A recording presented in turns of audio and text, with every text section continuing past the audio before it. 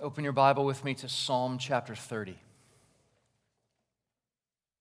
There are certain hymns that shape our lives. Think about it as well, the hymn we just sang, and how meaningful that is to so many of us. Some hymns have the ability to articulate our faith with words that we could never quite find on our own. Others seem to come at just the right time in our life to help us express our love for Christ, or they comfort us in a time of need. Some seem to shine the light on a certain truth of Scripture that causes it to burn brightly in our hearts. Yesterday, I was sitting at the piano and playing through the hymns that we would sing this morning together as a church.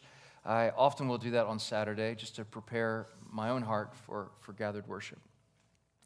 And the second verse from 10,000 Reasons just leapt off the page at me. It shepherded me in a way. And I want to read to you those lyrics now. You're rich in love and slow to anger. Your name is great and your heart is kind.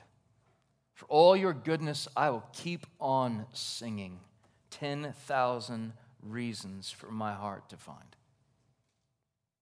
Those are such helpful words. And as I sang, I was reminded of the reality that the Lord is gracious and compassionate, slow to anger and abounding in steadfast love, just like Psalm 103, verse 8 says. And I thank the Lord for the countless times that I have known those lyrics to be true in my own life, as I think back and remember how I have experienced the goodness of the Lord. The lyrics to that hymn help shape my understanding of who God is and even lend me language by which to praise God. One of my favorite hymn writers from the 19th century is an English vicar named Henry Lyte. And Mr. Lyte wrote this: poetry and music are never better employed than when they unite and join in the celebration of the praises of God. What he's saying here is that the work of music, when you have poetry and music that join together, they don't have a higher purpose than to bring praise to God. That's true of every part of our life. The ultimate aim is God's glory. And that's what we hope that the songs that we sing week by week do for us as we unite poetry and music. We seek to praise the Lord, to encourage one another with psalms and hymns and spiritual songs, allowing the word of Christ to dwell in us richly. That's the language that Paul uses in Colossians chapter 3. This is the role of singing in our church. And in an even more profound way, the role of the book of Psalms contained in the Bible. We've made it our tradition at the Trails to spend the summer months in the book of Psalms. This summer has been a unique joy as we took an unhurried walk through Psalm 23 and in a series entitled The Good Shepherd. Following that was a handful of very helpful psalms that have invited us to continue to just gaze and stare at who God is, to study the character and the nature of God. The Psalms hold such a special place in Scripture, and that's true on multiple levels. I'll highlight this one.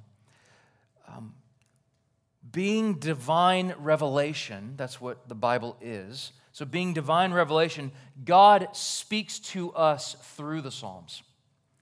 But also being the hymnal of the church through ages past, these songs teach us to pray. They teach us how to speak back to God. So you might think of the Psalms like this. In the Psalms, God speaks to his people and we speak back to him. The Psalms are meant to form us to be a certain kind of people, a God-centered, Christ-loving, Spirit-dependent, lamenting, trusting, joy-filled, ever-thankful people. That's a long string of adjectives. And there's a lot here. The Psalms articulate every season of the soul. Psalm 30 is a classic hymn of thanksgiving that is a wonderful conclusion to our summer in the Psalms. It both begins and ends with praise. So what I would like to do is explore this text and allow it to lead us in worship this morning. And my prayer is that as the days turn into months and the months turn into years, that we might maintain our wonder of the great salvation that God has given us. And that our understanding of the gospel would produce ever-deepening, thankful hearts. That's my prayer. And so, Trails Church, let's sing like never before. I'm borrowing a line from the same tune we just talked about a minute ago. And let's sing like never before for these three reasons that we find here in Psalm 30. One, God has given us a song of salvation. We'll find this in verses 1 through 4. Second, God has shown us steadfast mercy. We'll find this in verses 5 through 10. And then finally, God has promised us unshakable joy. We'll find that in verses 11 and 12. You believe that? We'll see it right on the page. Let me invite you to stand to your feet for the reading of God's holy and inerrant word. Psalm 30. I will extol you, O Lord, for you have drawn me up, and not let my foes rejoice over me. O Lord my God, I cried to you for help, and you have healed me. O Lord, you have brought up my soul from Sheol. You restored me to life from among those who go down to the pit. Sing praises to the Lord, O you his saints, and give thanks to his holy name. For his anger is but for a moment, and his favor is for a lifetime. Weeping may tarry for the night, but joy comes with the morning. As for me, I said in my prosperity, I shall never be moved. By your favor, O Lord, you made my mountain stand strong. You hid your face. I was dismayed. To you, O Lord, I cry, and to the Lord I plead for mercy. What profit is there in my death if I go down to the pit? Will the dust praise you? Will it tell of your faithfulness? Hear, O Lord, and be merciful to me. O Lord, be my helper. You have turned for me my mourning into dancing. You have loosed my sackcloth and clothed me with gladness, that my glory may sing your praise and not be silent. O Lord my God, I will give thanks to you forever.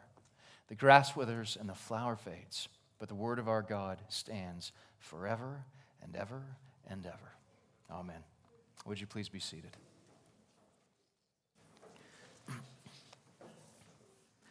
The first reason we can sing like never before is because God has given us a song of salvation. The first word out of David's mouth in the Hebrew is the English word extol. But though it's an English word, it's probably not one that any of you used this week. To extol. So let's just do a little synonym work to help us understand what that word extol means. It means to exalt or glorify or praise or give thanks to. And David hurries to tell us why his heart is filled with such thankfulness, and the reason is that God had given him so great a salvation. The metaphor in verse 1 communicates this astonishing contrast between the exalted God, the extolled God, high and lifted up, who has stooped so low to lift him up out of the pit.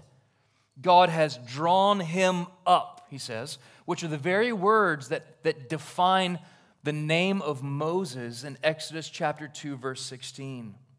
Moses means drawn up from the water. It's a picture of a bucket being lowered into a deep well and then being lifted up, being full of water. Now, you can imagine my amazement as we come to the end of the Psalms, and we're about to start Exodus next week. And here in verse 1, Moses is mentioned. Aren't you thrilled at that? All right, so next week we start Exodus, but we're not there yet. We've got to get back to Psalm 1. But I just love how in our commitment just to preaching chapter by chapter, verse by verse, in God's providence, this is definitely no plan. We ended at Psalm 30, and we get to start Exodus next week. So back to verse 1. Come on. In verse 1, David recalls his foes who would have rejoiced in seeing him die. And he praises God that his enemies don't have that joy. Instead, the tables have turned, and David knows the joy instead of being rescued. He sings of how he cried out to God from his sickness and from his distress, calling on God's covenant name, Yahweh. But not just Yahweh. There's a personal pronoun he uses, my God.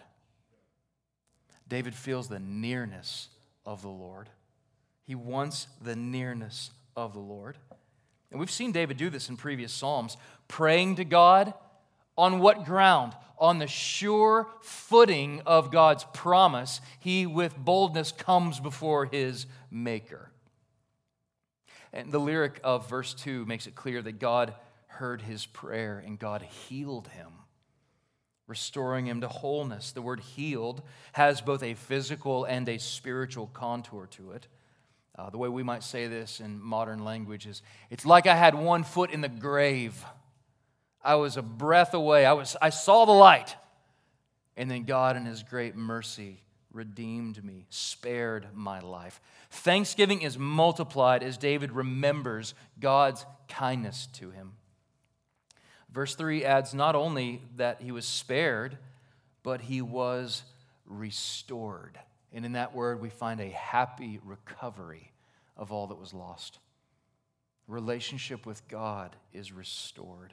Wholeness of heart is restored. You see, David had known health of both body and soul, but for a season lost both. And we'll see in a few minutes why that's so. What's important now is to note that the occasion for this song is his heart overflowing with joy and praise and thanksgiving that God had saved him and spared his life.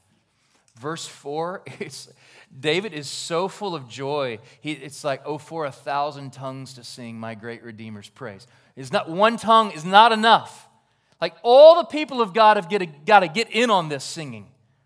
He calls the singing saints, the faithful ones in the Hebrew, the faithful ones to join him in praising God, declaring the great saving power that David has known.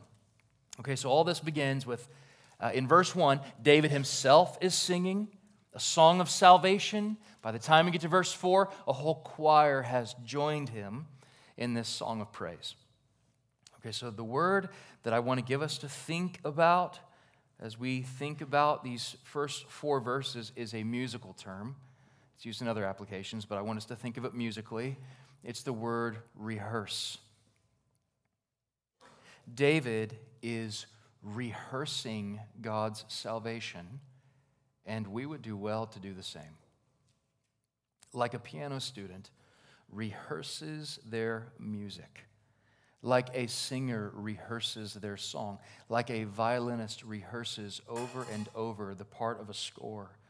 Let us be a people who rehearse the salvation of God day by day, practicing it over and over. This psalm teaches us to be a people who remember, recall, reconsider, and retell the way that God has saved us. How do we do that? Well, let me invite all of us who have tasted and seen the salvation of God. Let's for a moment rehearse the salvation that God has given us. Think of the astonishing condescension of the high and exalted God who stooped so low to redeem your life. ponder the perfect obedience of Christ in his life that was lived in your place to earn for you, to achieve for you what you could not achieve on your own. Look to the cross, where payment for your sin was made not in part, but in full. Recall the resurrection that guarantees your own resurrection in the life to come. Remember the pit of sin and shame and death that Christ found you in. And the stunning way he has lifted you from it.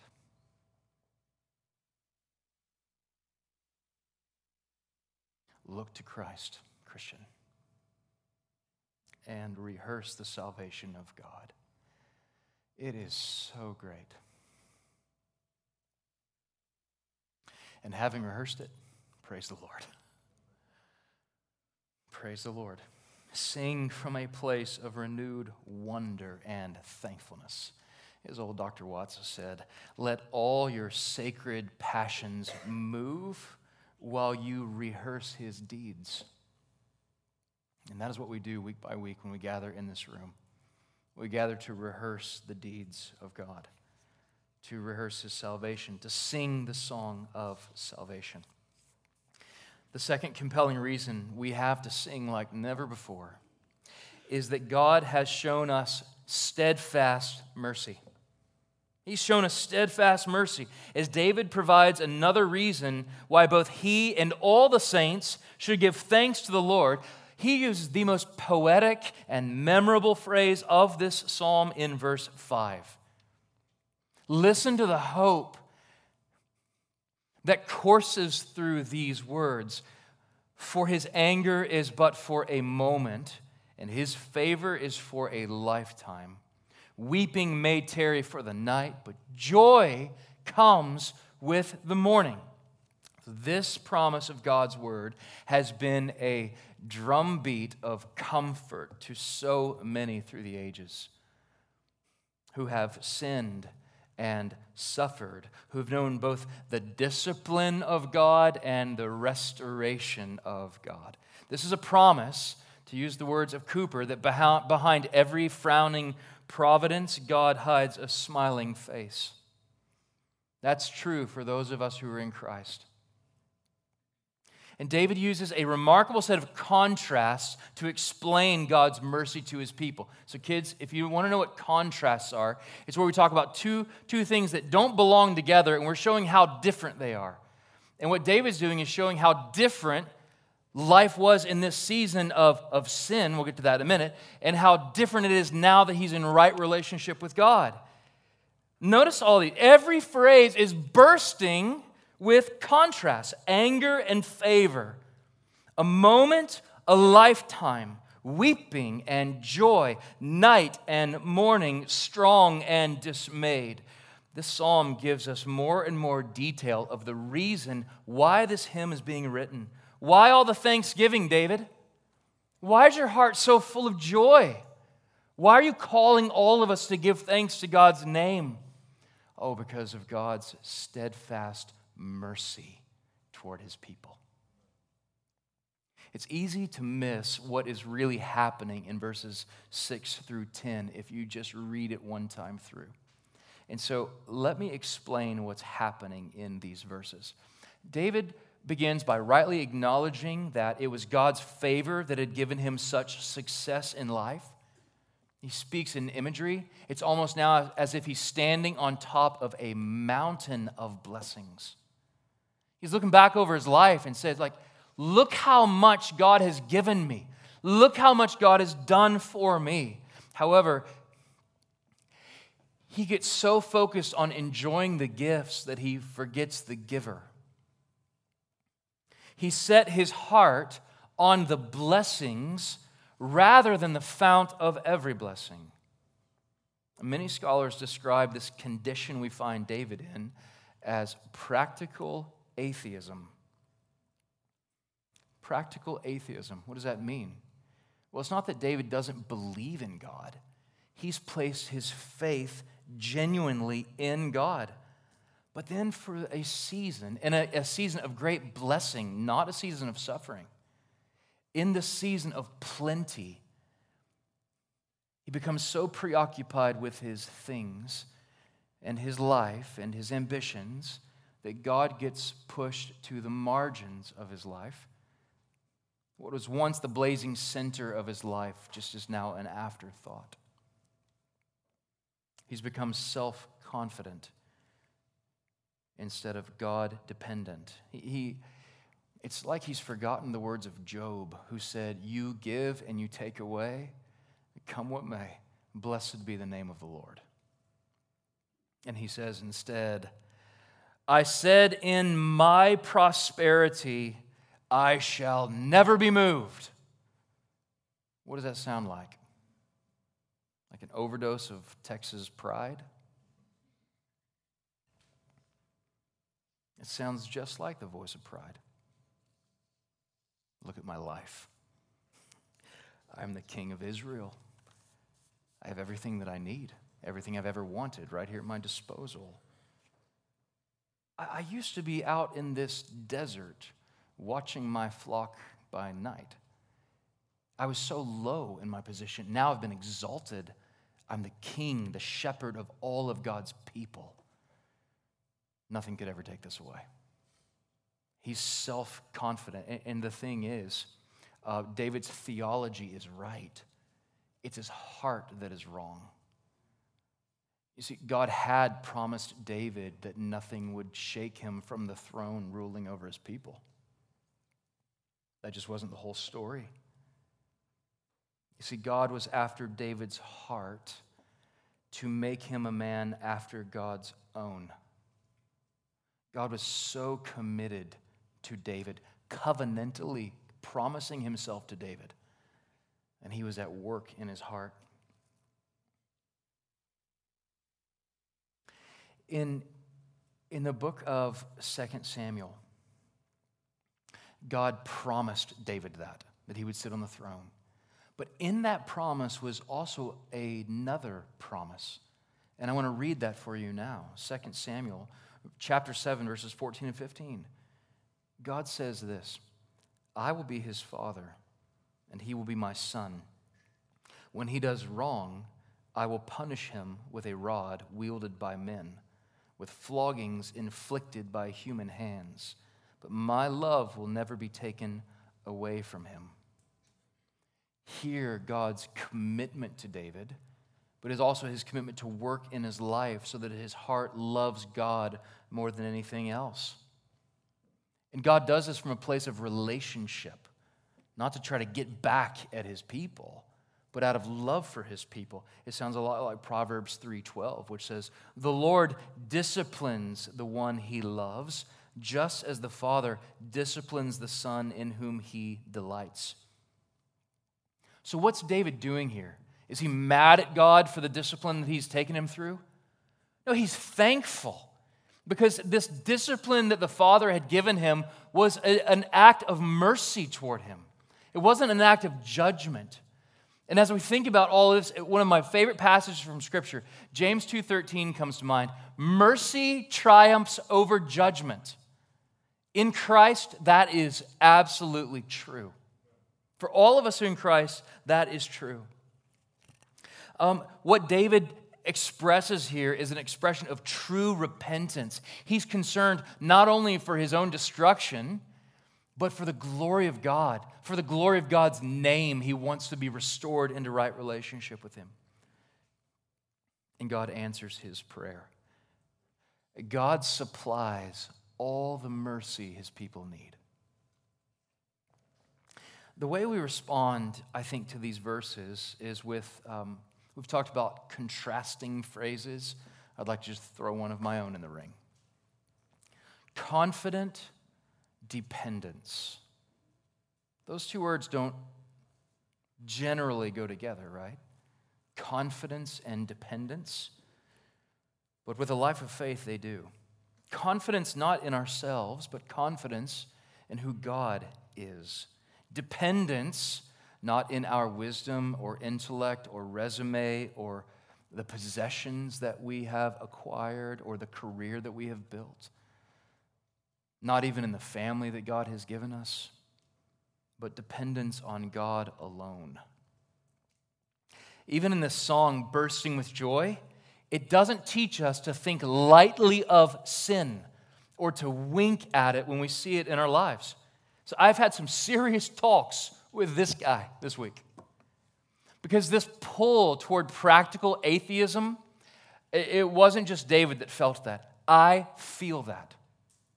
And if you've walked with Christ maybe longer than a month or so, I bet you have too. So I've just been asking myself some probing questions. That's what the Psalms do. They read through us. They humble us. And they show us Christ. So let me ask one of these questions to all of us now. In what area of your life are you prone to independence instead of depending on God? In what area of your life are you prone to independence instead of depending on God? Let us not say, in a season of blessing, I shall not be moved. Look at this mountain of blessings that God has put me on top of. Surely this will be smooth sailing from the time out. Instead, let us say, should my life be torn from me, every worldly pleasure, when all I possess is grief, God, be then my treasure. Let us treasure and value and love the giver above all of his gifts and stay dependently tethered to a good and merciful God. I just want to say, if you find yourself a genuine believer in Christ, you know that your heart has been born again by faith, but you've drifted into a season of practical atheism. Jesus stands with arms wide open to receive you. Repent of your sin and run to him.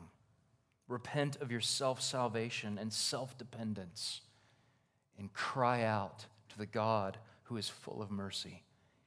He will never be taken away from you. You have his word. But allow the Father to discipline you in his great love. God has shown us and will continue to show us evermore steadfast mercy. And the third reason to sing like never before is that God has become our unshakable joy. So let's just retrace our steps real quick. God had given David this song of salvation. He'd shown him his continual need for mercy. And now this song ends with a chorus of joy. More contrasts are used to describe the before and after work that God has done in his life. There's mourning and dancing. So in this moment, the tears are dried up, the face is lifted, the mascara has been wiped off. That's for you ladies. David was not a mascara wearer. And his feet begin to move to the rhythm of God's goodness. Proof that David was not a Baptist. He's moving a little bit, you know. I'm embarrassing my children right now. But I don't care. David danced before the Lord in his youth when his heart would overflow with love for his God. And here he dances again in the restoration of fellowship with God. He speaks in poetry to describe this supernatural change of clothing. From a garment of sackcloth to a garment of gladness. Okay, so when a person was mourning, they would wear sackcloth. Sackcloth is a garment made of camel hair. It's itchy and scratchy and terrible. It's terrible for the wearer, and it looks bad to the viewer. You would wear that to demonstrate, to remind yourself of a season of mourning, and to communicate to others that you are a person who is filled with sorrow. And David said, it's not like those clothes have just been thrown in the laundry basket. Those clothes were thrown in the trash can. He's done with that. And now God has clothed him in a garment of gladness. That is a fascinating thought, right? God has clothed him in a garment of gladness. Now, you can't just wear a garment of gladness. You also have to wear other clothes. But here he's saying it's like God has robed him, surrounded him, blanketed him in a warm blanket of joy. He's wearing joy. It's like a warm blanket all over his life. And as the song ends, it comes to the same place that it began, with thankfulness and praise. Verse 11 shows us how the silence is now filled with singing. He says that my glory may sing your praise and not be silent, O Lord my God. I will give thanks to you forever. With every note of this psalm, we are hearing the reality of what God has done.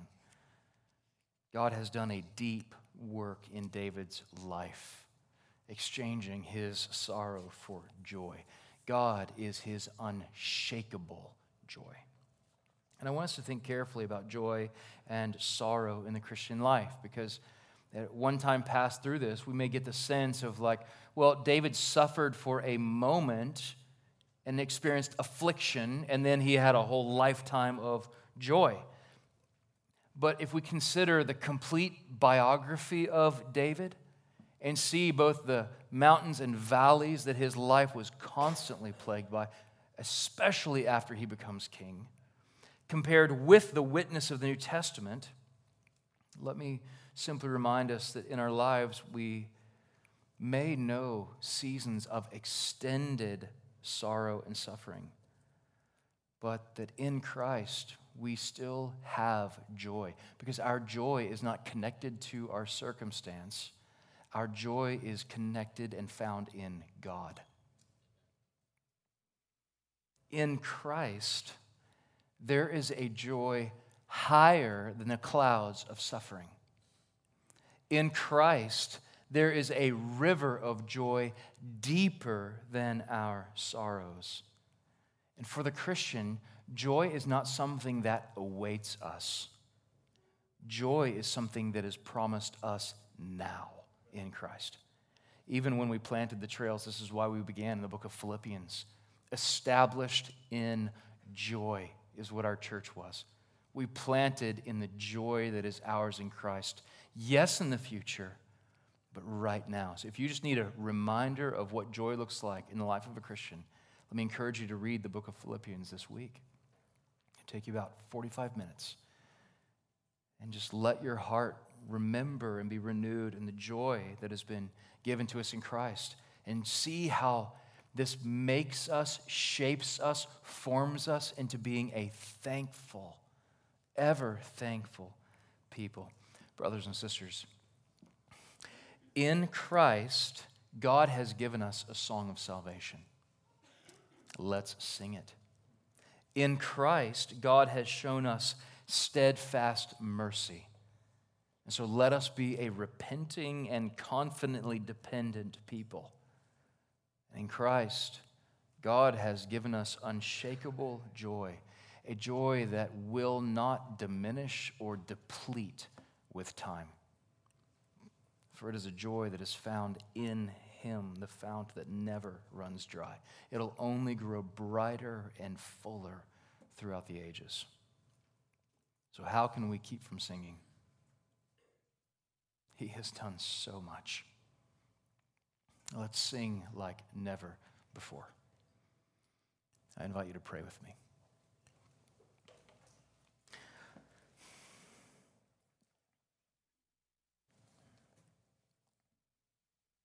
Father, I thank you for giving us a song of salvation. I praise you for the mercy that you've shown us, that you're committed to continue to show us. thank you for the joy that is ours in Jesus. Extol you, praise you, give thanks to you. In Christ's name, amen.